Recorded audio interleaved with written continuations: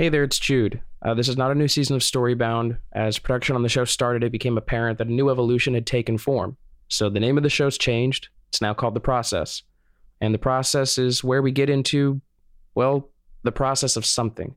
That something could be writing a book, fixing a phone, building a video game from scratch. And it's not simply just the thing that you're doing, but it's about the process of going through it. It could take years.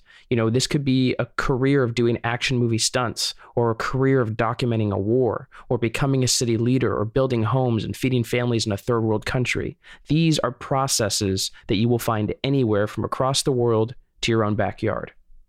And it starts now. Waiting for a lift, so you better be quick. Okay, my name's Jude. What's your name? Joan. Hi, Jude. Hi, thank you very much. So, tell me about a person you met and got along with without ever meeting in real life. Someone I got along with that I never met with in real life was my brother's host family in Germany when he studied abroad when he was younger in high school. Maybe it happened when I was a teen. We had befriended them on the internet. It sounded kind of dangerous, but I remember that I connected with some kid who liked the same band as me. And it was in the early mid 2010s or whatever, and we're talking on MySpace and Facebook and stuff, and I listened a lot to metal and stuff like that, and nobody in my high school listened to that. My sister runs a book club online through Zoom, and I've met a ton of cool people through this Zoom book club that they run. It's a queer and feminist book club called Rad Book Club. Shout out. Books are my best friends because most of the people I meet are a little disappointing. Just got along with these people and would send little care packages to his siblings and stuff that were my age but German, and we never met, but we just got along so well. Probably my best friend, a great writer from the Harlem Renaissance. I think of him every day. He was a great writer? Yeah. Do you know a lot of great writers? Oh yeah, they're my best friends. A majority of the people I've met over the last few years have been people I've never met in real life. People who've made a lasting impact on how I see the world around me. It's the year 2023 after all, and we've experienced a major pandemic together, formed tighter virtual communities together, and even formed entirely new communities. But I'm going to focus on one person today. His name is Andrew Lipstein. He's a writer. And Andrew and I met the way I meet a lot of people who don't live near me will meet me, on a podcast. Right. Andrew, first question, hot topic. These protein bars. Mm-hmm. You have 13 of them right now in your backpack. 30, yeah. You have 30? Yeah. Oh, I thought you said 13. No, but I literally came to Denmark with, I think, 75 of them. Okay. This is from 2022, where Andrew and I are getting greased up to chat about his first novel, Last Resort. At that time, he was just entering fatherhood. I certainly found that my worst writing comes from when I do know what's coming. And that's Andrew just a month ago. We were meeting 1 year later to chat about his second novel, The Vegan, which he had finished writing around 2020. Yeah, I started the book when my wife was pregnant with our first, and basically set a deadline of when our son was born to finish it. This is the process that I like getting into with people. Their routine, how they stick to it, how they fall out of it, all the in-betweens. Yeah, I used to go to the gym religiously up until the pandemic, and then with kids. By the way, we're having twins. You're having twin boys. Yeah. Yeah, now he's soon to be a father of 3. In this way, for Andrew, entering fatherhood is sort of like writing a book. Before you have a kid, I feel like you're sort of going up a roller coaster, and you've never been on a roller coaster before, and you just you feel that you're entering towards the top, and you just don't know what to expect. And that's kind of like writing a book. I mean, I feel like you shouldn't know what's coming when you enter in a book. I'm Jude Brewer, and this is The Process.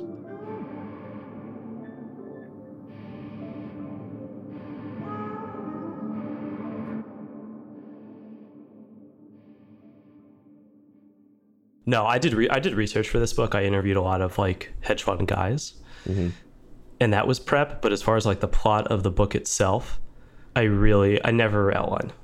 I certainly found that my worst writing comes from when I do know what's coming. The Vegan is a book full of many ideas, mostly due to being stuck in the narrator's head. And this narrator is someone who is fascinated with many things: language, history, fine art. But these are just his casual fascinations.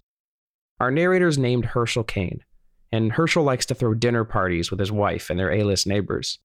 But when he isn't trying to impress celebrities, he manages a hedge fund with his business partner Milos.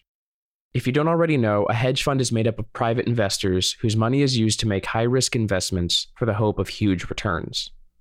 Now, The Vegan is a work of fiction, but it has roots in Andrew's education. I feel much more like Herschel, and I think I projected a lot of my, not insecurities, but, I majored in math in college, and I definitely wasn't the top of my class. And I sort of, had to entertain like going into higher math, getting my grad degree or PhD. As upfront as Andrew is about his education, he's equally honest about his blind spots. I could never do the type of math that Milos does or somebody at a quant hedge fund does, I don't think. And Herschel, too, has a background in math, but he's like always sort of, he doesn't have an inferiority complex, but he understands he's not the one providing the value. Andrew's value of research for his novel is what got me thinking in the first place, because to be perfectly honest, I don't think about the stock market very much at all. I don't participate in it. And while it's not the key idea of his book, The Vegan, that drew me in, I think it is important to break this down before we get into some of these other ideas first. First question, do you feel like you understand what the stock market is? Absolutely not. Yes. No, not really. No, because I feel like it's really complicated. I have like a small idea, but I mean, it's way more complex than my education. I have a good financial advisor. I'd probably turn to him. If you were to educate yourself enough, do you think you could make some money with stocks? Probably. Yes. No. I've heard a lot of bad stories. I think that the stock market is a place where people who have money get to go play and make more money without any real accountability. I mean, it's also, you have like the stockbrokers, like they run the game. People who have more access to more information about ways that money is going to be trading hands, which I do not have access to. So being a little man, even if you know what you're doing, getting in there is kind of rough. Yeah, people go to school for that. Yeah.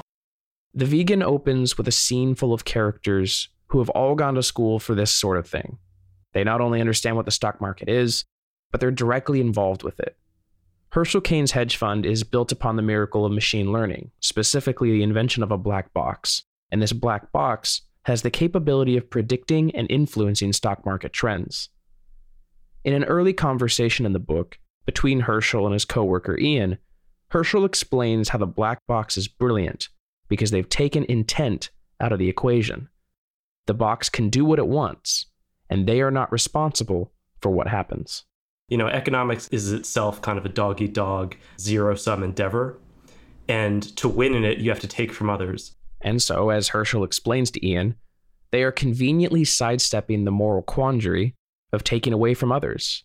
By claiming this machine learning miracle, this black box absolves them of any harmful intentions. And what Ian says to him is that in itself is evil. And of course, Ian will not turn out to be the greatest barometer for morality, but he's really onto something where removing intent from our actions is itself an immoral act, even though oftentimes it feels like we are bypassing the question of morality altogether. This is the premise of The Vegan. A hedge fund is on the cusp of manipulating the stock market in such a way that millions of unsuspecting people will lose money, and the hedge fund will come out on top, raking in those dollars to an obscene degree. Which seems like a pretty timely premise. The way that you make money in the market is through having better access to information than other people. It's called arbitrage. And if you can arbitrage better than most, then you will make money in the stock market. If you invest in the S&P 500, you theoretically should make 7% a year. Tell me what you think about this premise for a book, and if you think it's fiction or nonfiction.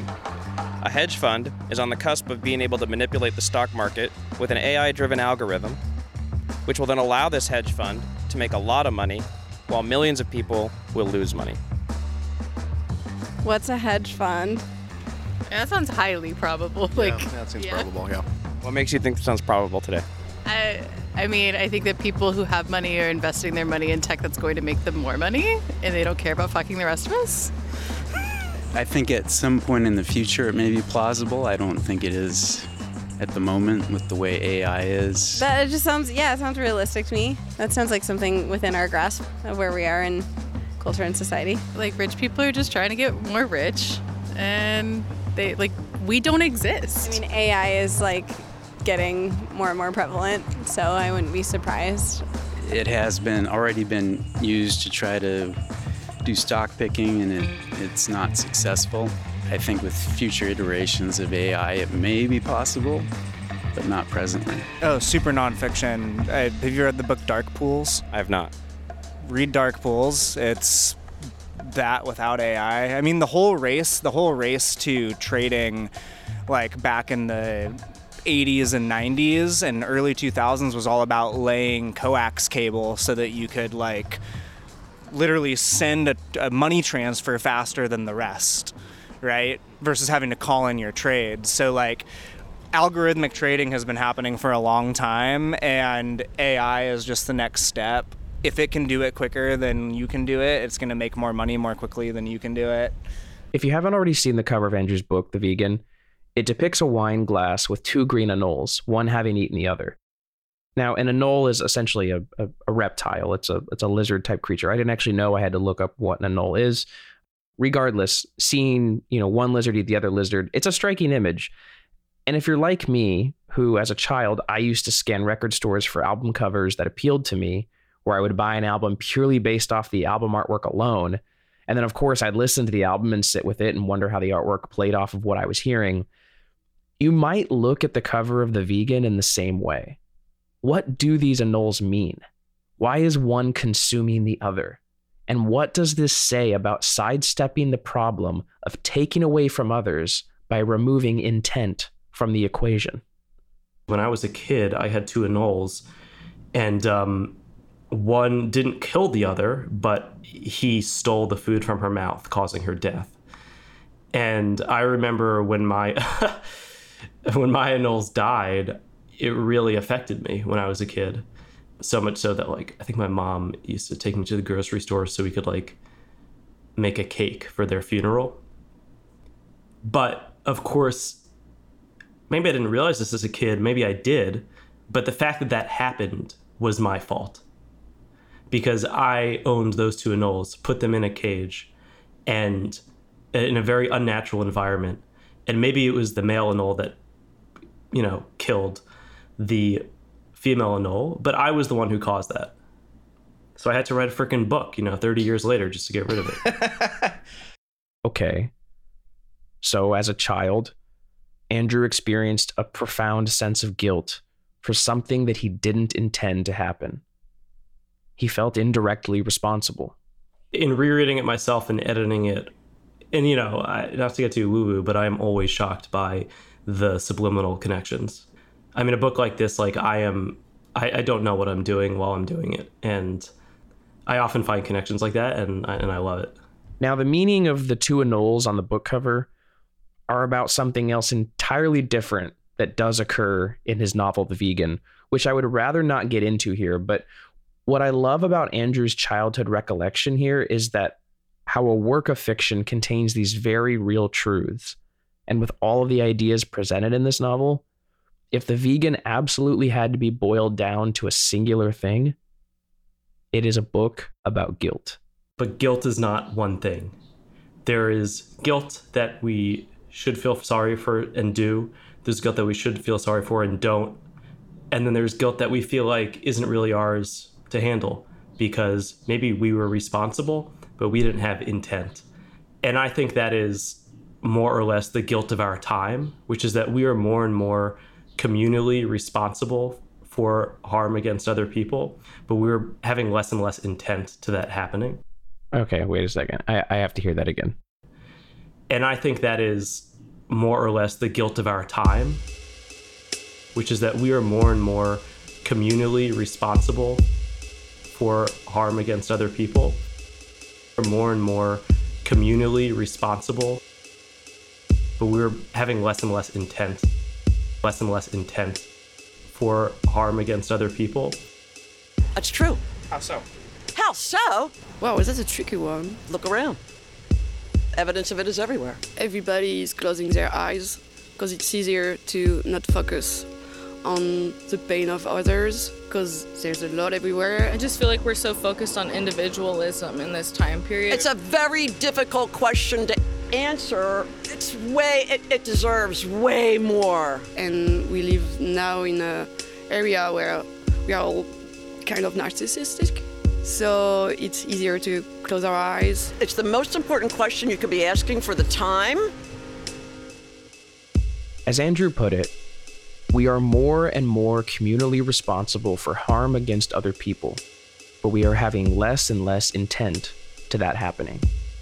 The key word being intent. What does this mean in regards to Herschel Cain? Well, Herschel is already operating as though any harm caused by this black box is not harm that he feels directly responsible for. Stocks and trades and any manipulation of the market is all theoretical, it's all numbers to him, and suddenly, well, the story takes a turn. On the night of another one of Herschel's dinner parties, where him and his wife try and impress their neighbors, Herschel makes a choice. Not a choice that has anything to do with algorithms or the market. Herschel hurts someone, one of his wife's friends named Bertie. He hurts her indirectly, but also directly. He hurts Bertie pretty bad, like in a completely life-changing way. And not life-changing for him, but for Bertie. And because I want to preserve the mystery of that experience for anyone who reads the book, I'm going to talk around the specifics of what Herschel does to Bertie.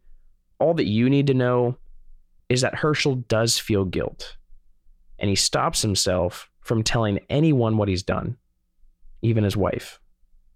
Strange enough is how holding on to that guilt alone gradually changes him until he finds himself physically unable to eat meat. Everything about meat repulses him. So here, Herschel is dedicated himself to becoming a vegan, and he is watching his wife eat meat. They're sort of fighting about his veganism because she wants to know where it comes from, and he isn't ready to talk about it or doesn't exactly want to admit it to himself. I think we should reconsider whether we're ready, I said. For children, I mean. She made a quick, guttural noise. Her eyes blurred. She went elsewhere. She set her fork down but held her knife. With her free hand, she picked up her plate, raising it slowly, and then slammed it down onto the table, the ceramic suddenly everywhere, in every corner of the room. The noise was surprisingly simple, a clean break, not like the screeching of her chair, which rattled the glasses on the shelves as she backed away from the table. I listened to her climb the stairs, slam the bedroom door. I turned to the window, to the annals. From where I sat, the tank appeared empty. I looked back at her chair, far from the table, and turned to the side. It struck me that in her absence, I did not love her more, as was usually the case after a fight. I had hate for her. Yes, hate was actually a good word. It served its purpose, not like love, which did too much. Without the word, I might not know the thing itself. I stood up, brought my dishes to the sink, and washed them. I went up to my office and signed into my computer. I wrote a brief email to Magda, thanking her for everything, and terminated our relationship. Philip had sent me a message, links to the videos that had turned him vegetarian. I clicked on one. I couldn't watch more than 5 seconds of it. I wondered what person could. To wash away those images, I selected one of the suggested videos on the sidebar. It featured 2 storks celebrating after laying an egg, performing a choreographed dance they must have practiced or witnessed before, or maybe it was always there, dormant inside them. I clicked on another suggested video. I watched rats laughing, and then I watched one of squirrels planting trees. I watched chimpanzees trading bananas and seahorses giving birth, and snails sleeping for years at a time, and elephants jumping, frogs vomiting, bats waking up, cows ruminating, prairie dogs kissing, pigs nursing, octopuses trying new food, dolphins speaking, sloths digesting, otters swimming, the facial expressions of horses, the loneliness of crocodiles. I watched 2 minutes of an interview with a writer named David Abram called Language and the Perception of Nature, and then I downloaded the audio version of his most popular book, The Spell of the Sensuous. I started listening to it and then clicked on the trailer for a movie called Gunda. I bought the movie, which was without a voiceover or any words at all, and so I was able to watch it while listening to the book. It was in black and white. Long scenes of a mother pig and her newborns, and a few other farm animals. We saw the piglets suckling, walking through nature, growing up. After about an hour, they were adolescents, and then they were loaded into a truck, and then we saw only the sow, bereft, searching, attempting to understand what could not be understood, that her children were gone and would never return, her udder now a heavy reminder of their absence, and all of the previous scenes depicting her indifference as they grabbed at her, fought over her nipples, were suddenly recast as memories of hers, memories that would fade, were already fading. When the credits came, I felt my chest expand and contract. I was close to hyperventilating. I wished I could cry and get it over with, but I knew I wouldn't. I switched to my noise-canceling headphones and went downstairs, through the now completely dark house, to the kitchen, where I laid out garbage bags and put in all the meat and fish, all the cheese and eggs and milk. I did the same with the pantry, and then the backup freezer we kept in the basement. I took the bags outside, 3 in all, and stuffed them in the trash. It's interesting how he manages to experience his emotions on a delay, everything that happened with his wife, but he has to go through a whole other process to connect to it. I relate to that hugely. Yeah, always. The most impactful emotional experiences, like we said earlier, we see ourselves from the third person and we know how we should react, but it doesn't really truly affect us until later. Yeah, I have a problem where, and I experience this with my family, where my partner, she can cry and weep so openly, and I admire that about her. Mm-hmm. Her daughters, same thing, can just weep so openly. And I mean, they're, they're 7 and 8, so it makes sense. But I myself really struggle. And so if I manage to even get a tear out around other people, it's a very strange sense of relief, because I go, oh, thank God, in this moment, I can. People actually know how I feel. No, I know exactly what you mean. I know exactly what you mean. It's almost like redemptive. Feels true. It's not this. See, there's proof. Yeah. I have a heart. It's not that. It's actually just I'm able to express myself. Yeah. Yeah, I want my emotions to be seen too. I don't want to feel them trapped and only ever experience them alone. Yeah, the only other option is just clenching your teeth all night and ending up with like jaw pain. All right. We've come a long way from talking about the stock market. So how did we get here? Maybe it's the magic of the novel, or it's more about what stuck with me. I mean, Andrew and I talked a lot about Animalia and this algorithm and what connective tissue there is between the two, but I don't know if there must be a clear connection or not. And if there is, it really comes down to the guilt of our time, as Andrew put it. And for as much as we're entrenched in Herschel's mind for the entirety of the novel, I couldn't help but want to hear what his wife Franny was thinking. Everything she was doing to cope with the tragedy of what had happened, either indirectly or directly because of her husband. We're so involved with Herschel that we don't really get to feel how she's feeling. Herschel seems almost incapable of that because he's so engrossed by his guilt.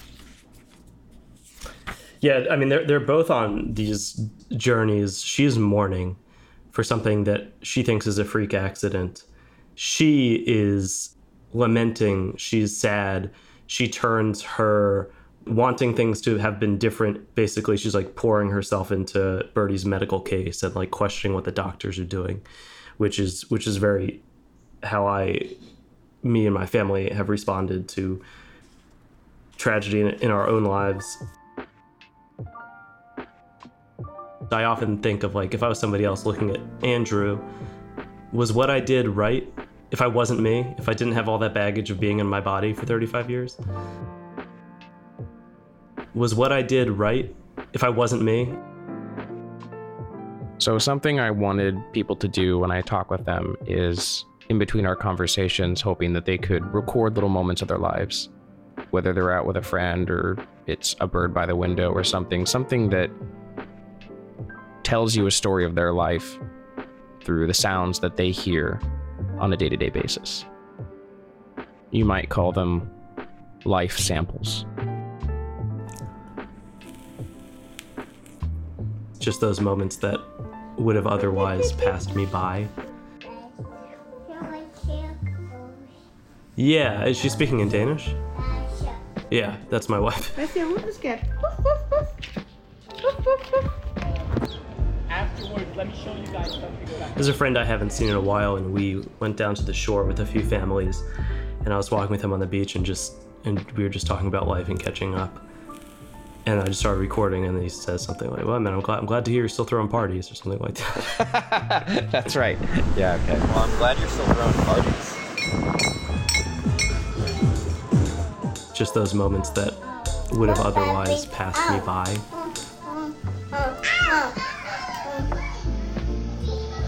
I deploy white noise frequently to get sleep and achieve peace of mind.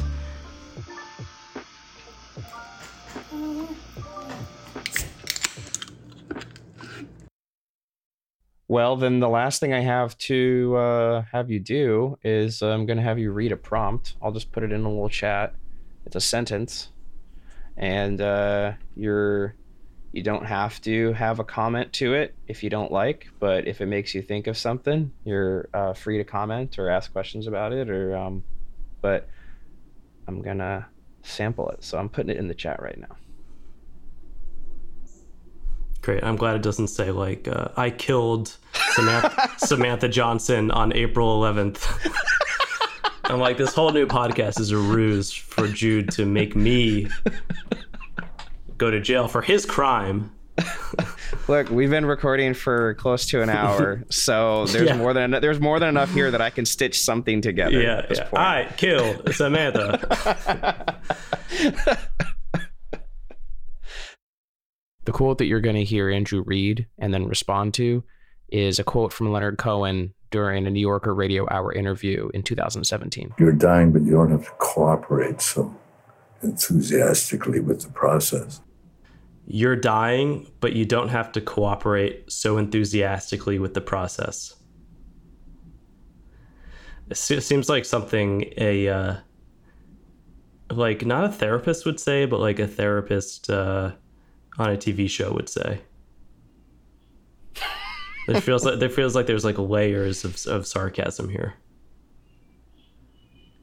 But actually rereading it, I imagine someone who's actually dying and the levity that is often necessary, especially between family members and people who are close around those moments that are, even to call them tragic would be to diminish them.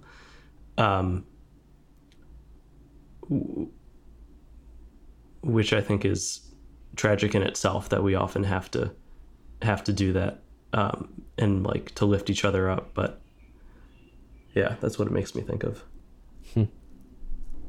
It's something Leonard Cohen said in one of his final interviews. Really?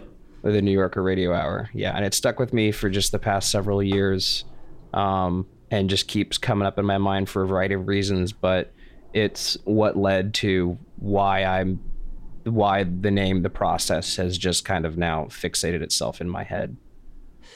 It's funny because I'm actually getting goosebumps because Leonard Cohen is, so I think I've told you maybe off air, but my dad had a very tragic injury, and when he was in the hospital, him and I listened to Hallelujah by Leonard Cohen a lot.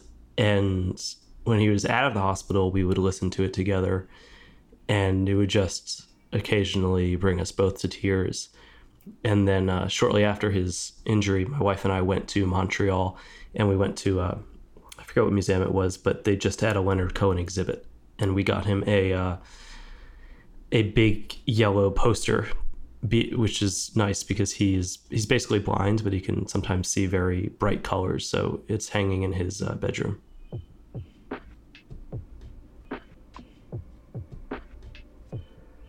Yeah, well, I'm happy to give you some goosebumps. Well, I love getting goosebumps. It's kind of like you're crying. It's like you're like, what I'm feeling is very real right now, because you can't will goosebumps, you know? No, you can't. I had a moment the other day where I was sitting and writing, and the word coyote came into my head, but only because I'd been on a run the previous day and saw a coyote on my run. So I'm sitting outside about like 7 a.m, and as I'm writing the word coyote, I'm working on this one part in my story, I look up and I get this weird feeling to look behind me, and there's that same coyote standing behind me. Damn. And it's not at all in the same place of where I was running. This was at least maybe 8 blocks away or something. Damn, something is hunting you. Maybe it's that Samantha Johnson woman you murdered. All right, we're gonna have to stop the recording at this point, because anything else at this point is gonna be incriminating. So, well, I'm still recording, bud. So watch it. My conversation with Andrew was a long one. We covered a lot of ground, got into all sorts of spoiler territory with the book. So if you've read the book and you want to hear a more in-depth discussion, just raw book talk, head over to cooperateWithTheProcess.com or just check the link in the show notes. You also heard a bunch of voices on the show, people on the street chatting. If you want to be one of those voices, or if you have an idea for the process, again, check the show notes or head over to cooperateWithTheProcess.com.